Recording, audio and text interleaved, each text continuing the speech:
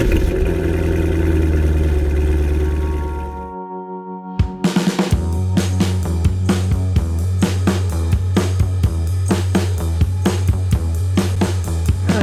listening to the Cars of Carlisle Network, podcast episode number 166, featuring special guest John Bettenhausen, owner and restorer of multiple generations of Chevy trucks. Cars of Carlisle is your favorite internationally downloaded podcast about all things automotive.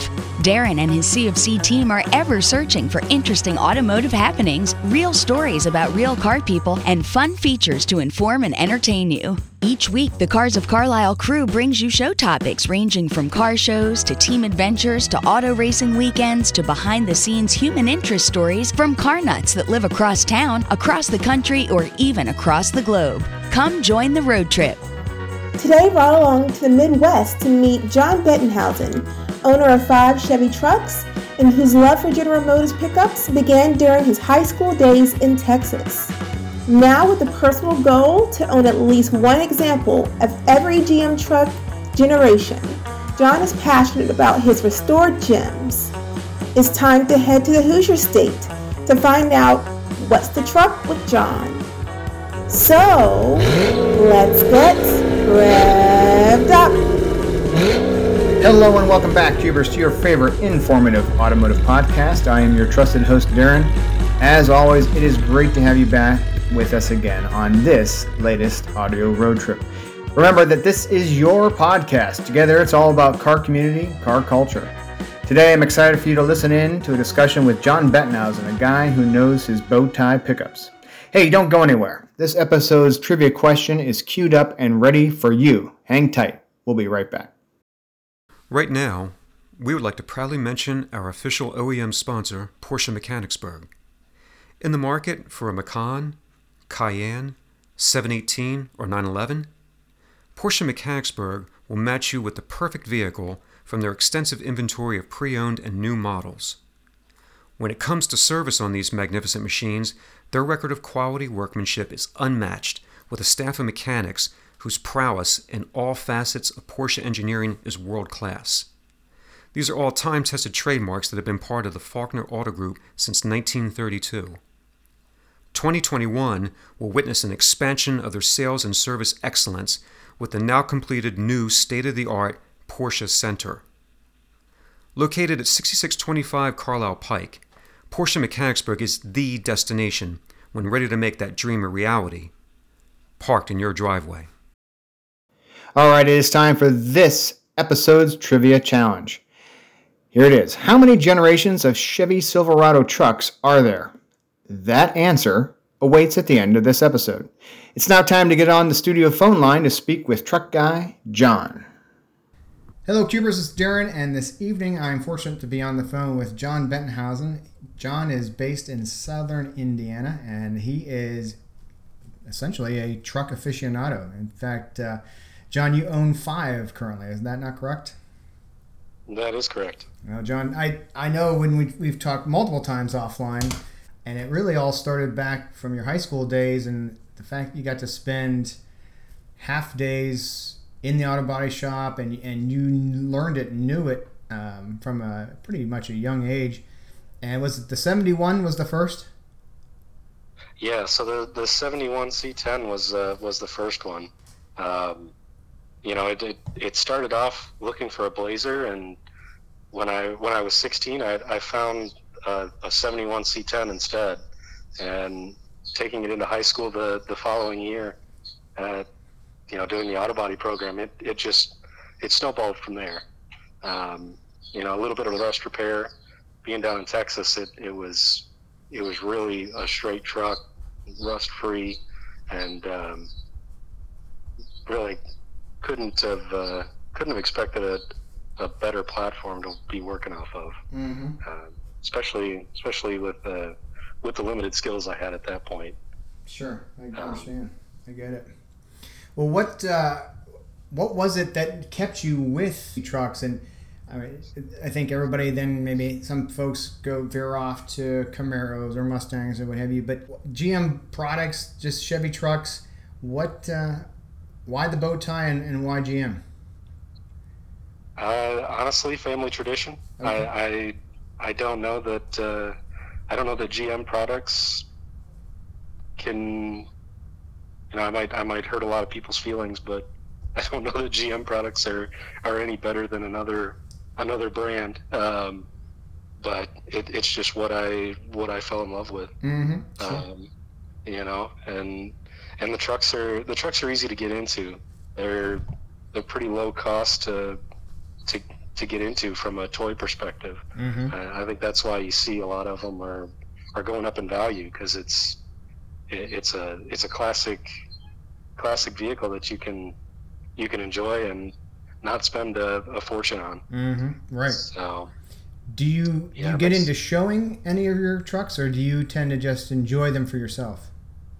I tend to just enjoy them for myself. Mm-hmm. It's funny you mentioned that people get into their Camaros and Mustangs, but I've done the Hot Rod Power Tour with my Camaro for the past 3 years. So I missed 2021, and I didn't have one in 2020. But the 3 years prior to that, I was able to go on be a long hauler on the Hot Rod Power Tour. So 7 cities in 7 days. So that's probably the only showing that I typically do with them.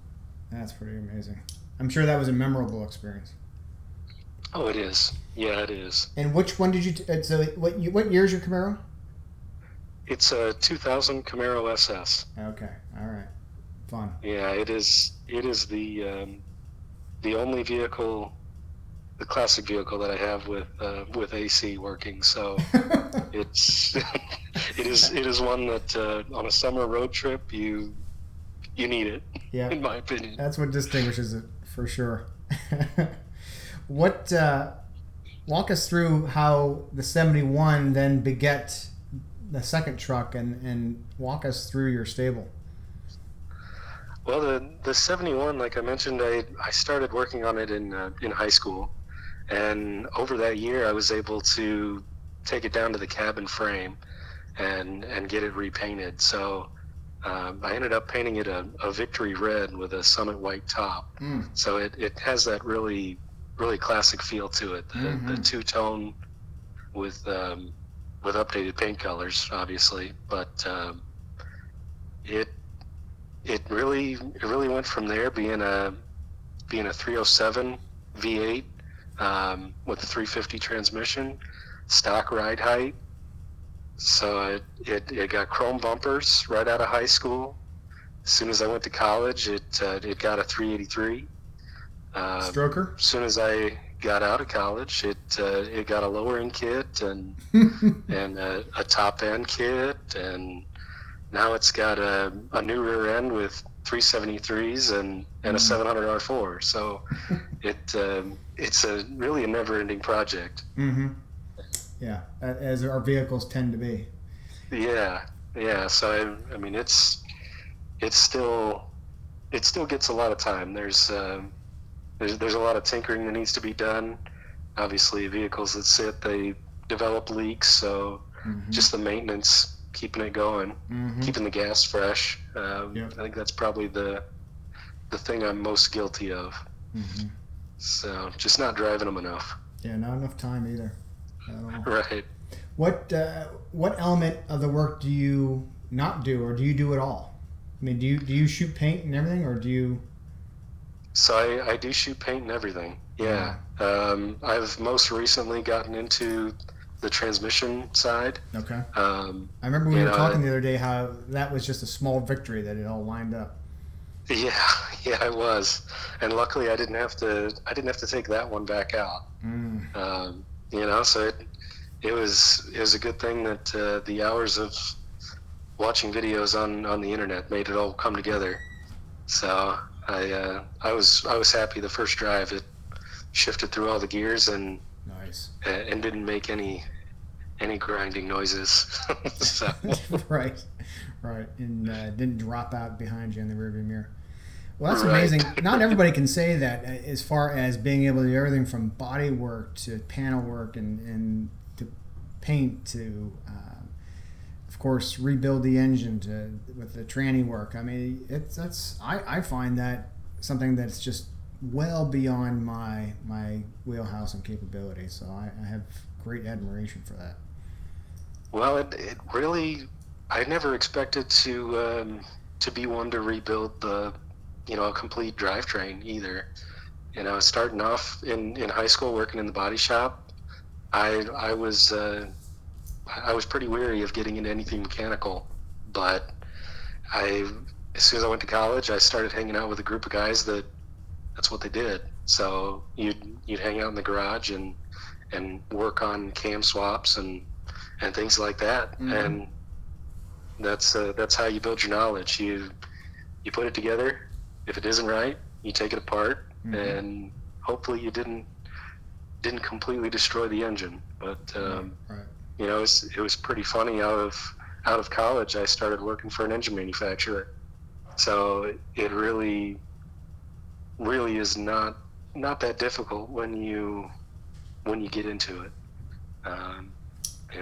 They get put together every day, mm-hmm. and it's just the knowledge of doing so. Do you find that with each new project, with each of your trucks and now just recently with the transmission, you're building some pretty serious confidence in, as you said, if you just break it down to manageable parts, and then you reach that summit and realize, oh, I did that, then it gives you confidence for the next one or whatever else you want to tackle. Definitely.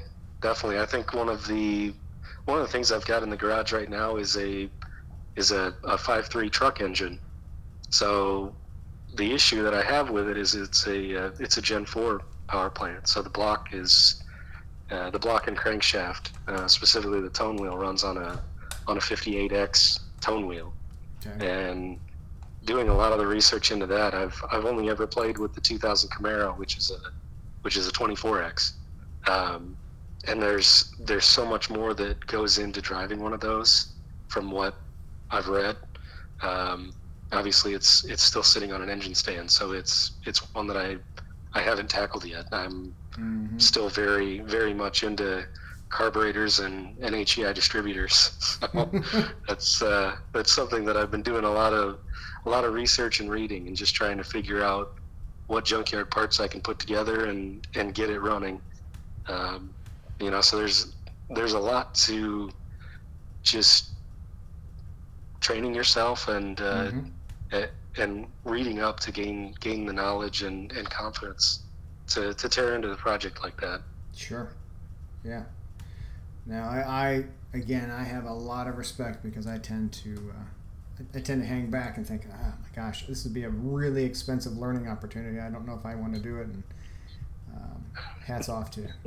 That takes a lot. Yeah. Well, I think that's a pretty funny comment because I'm looking at my 64 right now with doors off and fenders off of it. It's sitting there. I just finished up replacing all the floor panels. Okay. So all the sheet steel in the floor pan, from cab supports, lower A-pillar, rockers, all of it. It was an Indiana truck, but it just had a lot of rust that needed to come out. So yeah, there's a lot to it and a lot to the cost. Well, sure. You think about the cost of rockers, and they're $50 or $60, but by the time you put a whole floor in it, you're sunk another $500 if you're lucky. Yeah. Well, I imagine if you were still in Texas, you probably have a lot better projects to deal with than what you're finding in the Midwest. Yeah, you're probably right. Winters are a little harsher, that's for sure. They sure are. Well, take us through from the 71. What came next, and how did that come to be? Like maybe even just how you do you search? Do the trucks kind of find you? I mean, that's the pursuit is sometimes half the fun. Oh, it definitely is. So the 71 was one where I mentioned I was looking for an 80s Blazer, and back when I was in high school, we would always look at the newspapers and the free auto traders that we'd get, and it's really evolved from there. You'd call a number and maybe they'd answer, maybe they'd get back to you, and you'd go look at a truck. But now it's completely changed. The in college, I was searching around looking for a truck to take hunting, because I was in West Texas and didn't want to take my personal vehicle out into the fields and into the brush, and I just wanted a truck to beat around in. So looking on Craigslist and trying to figure out in the surrounding cities what was available, and doing pretty much the same thing. But now the last two trucks, the 85 Silverado I've got and the 64, I was just on Facebook looking on Marketplace. Since Craigslist started charging, it seems like that's the go-to place for me. Mm-hmm. Yeah. So the last two trucks, I think within an hour they were posted, and I was in contact with the owner and trying to figure out a way to go look at it. That's so amazing. What's the furthest distance you've ever driven to get one of your trucks? Oh, I think the furthest distance I've driven was only about 2 hours. Okay. I've been pretty fortunate, and it might be just my search criteria. You don't look out in California, because No. there's no point in teasing yourself. Yeah, Sarasota, Florida, nah, not so much. Yeah. Yeah. I get it. So That just adds to the whole project cost. Why do it if you don't have to? right. Yeah, it sure does. There was a guy. There's a guy I used to work with that drove out to Kansas. I just don't quite understand that. I'm sorry. Did he trailer something back? Yeah, he ended up trailering back a C10. Okay. It was wrecked in the front end, but Mm-hmm. it was clean by standards around here. So Okay. it seemed worth the drive. Okay. Well, that just means more around here for you. That's exactly right. So walk us through truck 2, 3, 4. How did they all come to live with you? So truck number 2 it's an 85 Silverado, short bed, 4-wheel drive, and like I said, I was looking for something to go hunting in. So I found that truck and ended up splitting the cost with my brother. Took it home for a summer, and started painting on it just to get it a little bit more presentable. And before you knew it, it was down to the cabin frame again, like the first one. So it just it seemed to be a bad habit of me taking things a little too far. I get it. Yeah. But I spent the summer with my dad working on that one when I got home from my internship. So I was just doing body work in the driveway, and ended up spraying the whole paint job outside. Wow. And it was just a single stage color, solid, nothing too difficult. But it turned out a little bit too nice to go messing around in the woods in. So stuff happens. It does. That's not so bad that you have to make something too good to take back out and beat around. Yeah. I get it. Yeah, and the next one, I believe it was the Camaro. Okay. So I ended up, I had a 1997 in college, and it was an LT1 hardtop 6-speed car, and I was always in love with the blue SS T-top, and I found one that I couldn't pass up. So that one I drove home and ended up wasn't fast enough. You know, they never are. No, they really aren't. Yeah. So I bought a cam kit and put heads, intake, headers. Then, of course, I realized I needed to replace the clutch. And while the clutch is out, I might as well rebuild the transmission. And it just... Time to harden things up, yeah. Yeah. Well, the winters, I mean, just having a little bit of salt on the roads gives you a lot of time to do some dangerous thinking. Oh, sure. So... I understand that. Yeah. Wow.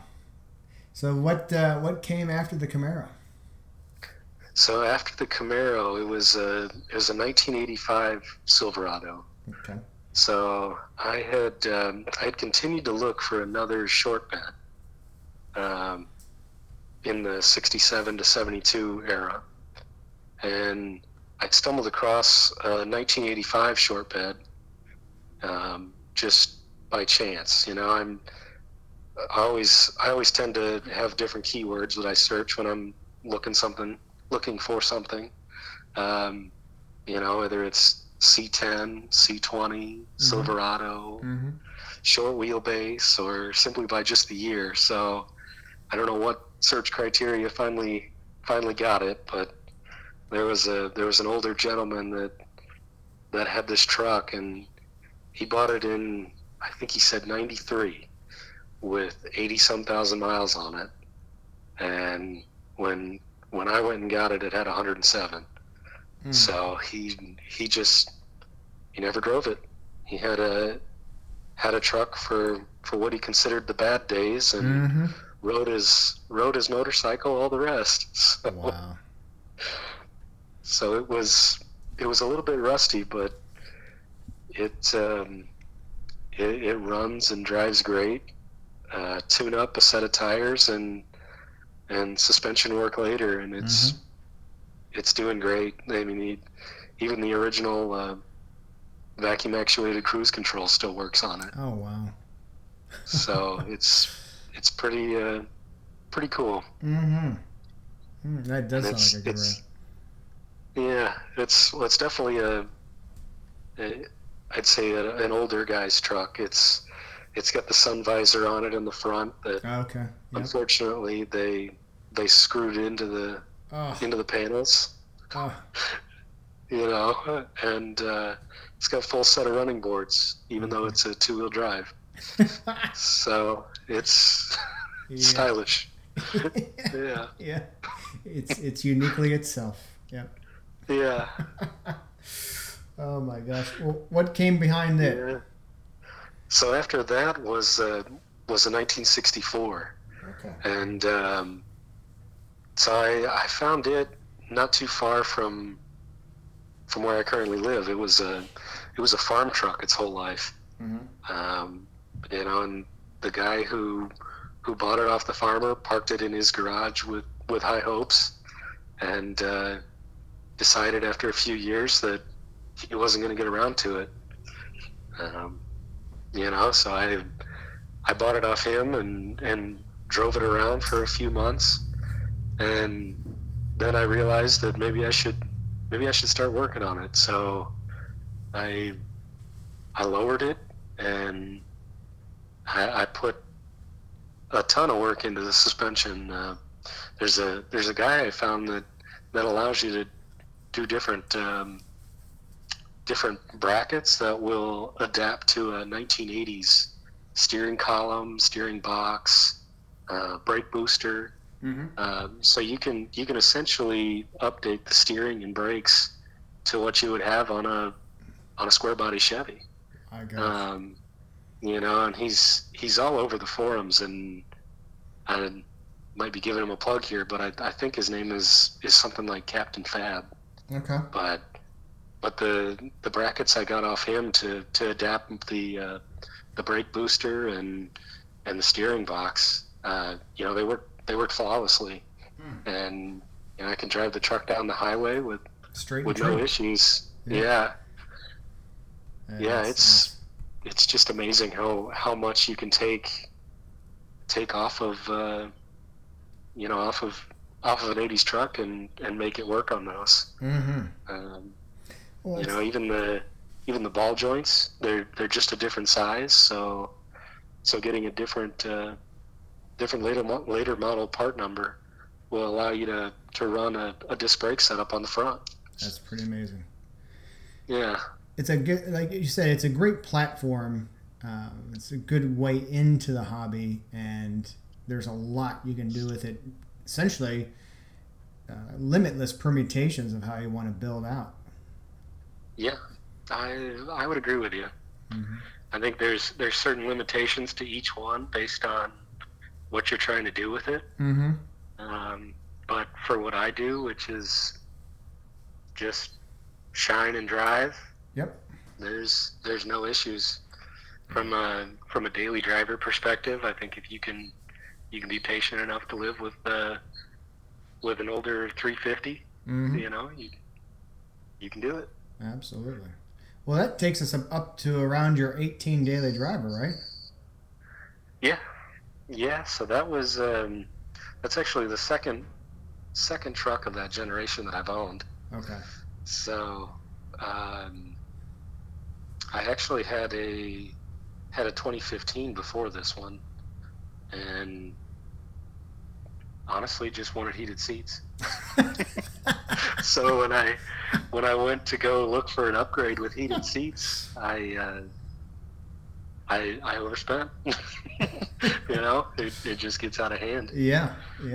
I went from a white 4-wheel drive LT to a white 4-wheel drive LTZ with nearly every option you can get in that package bracket. So yep. It was pretty funny. I had a lot of guys tell me that they didn't know if my girlfriend at the time would be able to tell the difference when I pulled into the driveway. So. Mm-hmm. That's fun. My dad had a similar story to yours, and he just said, "Yeah, I was tired of washing it. I just wanted to go get another one." So. Well, I can agree with that. I think the first one, it was about ready for a set of tires and an oil change. There you go. Just change everything above the tires. You'll be fine. Just change it all. Yeah. Yeah. Well, I don't mean to make this a sentimental on the spot, but if there was only you could keep only one, do you think you'd be able to make that choice? Yeah, I get that question a lot. Do you? Okay. But yeah, unfortunately, it's difficult. I think I would have to just say the red one. Okay. Yeah. The 1971. Sure. It's just it's one that I've spent so much time working on that I think it'd be extremely difficult to part with it. I can understand that. It's been with you through a lot, and like you said, it's been done, redone, and redone.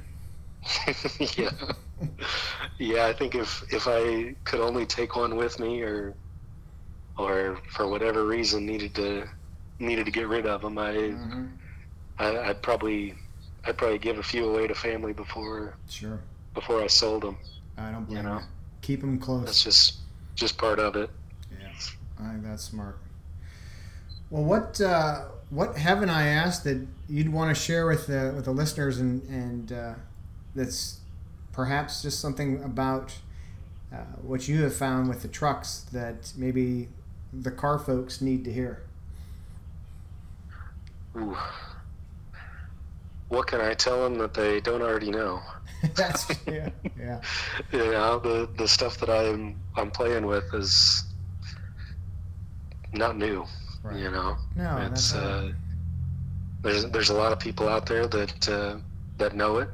Mm-hmm. So maybe it's just the comment of if you don't know what you're doing, don't be afraid to ask. That's true. That goes for so many different things. Outside of work, in the garage, mm-hmm. inside of work, trying to get your job done and get home to be in the garage. Yeah, right. If you don't know what you're doing, there's absolutely nothing wrong with asking and saying I don't know. Yeah. And that, I think you would agree that the automotive community is a pretty tight and special group, and that's what I think is what I enjoy the most about the fans of the show, and just the many great people I've met that everybody comes together and helps out. It's just, if you need it, they'll be there. Oh, I'd 100% agree on that. Mm-hmm. You know, it's the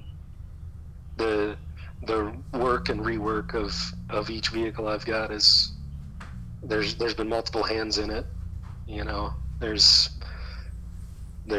people that will help you lift the hood off when you're painting. There's people that'll help you hold a transmission when you're putting it in. So it's, you know, and there's even people that'll just go for a ride with you when you need to go pick up a part. Yep. But true. Yeah, I would say that you can't beat it if you got a good group of friends that you know, share the same hobby. Makes a difference. It really does. It does make a huge difference. For yeah. Sure.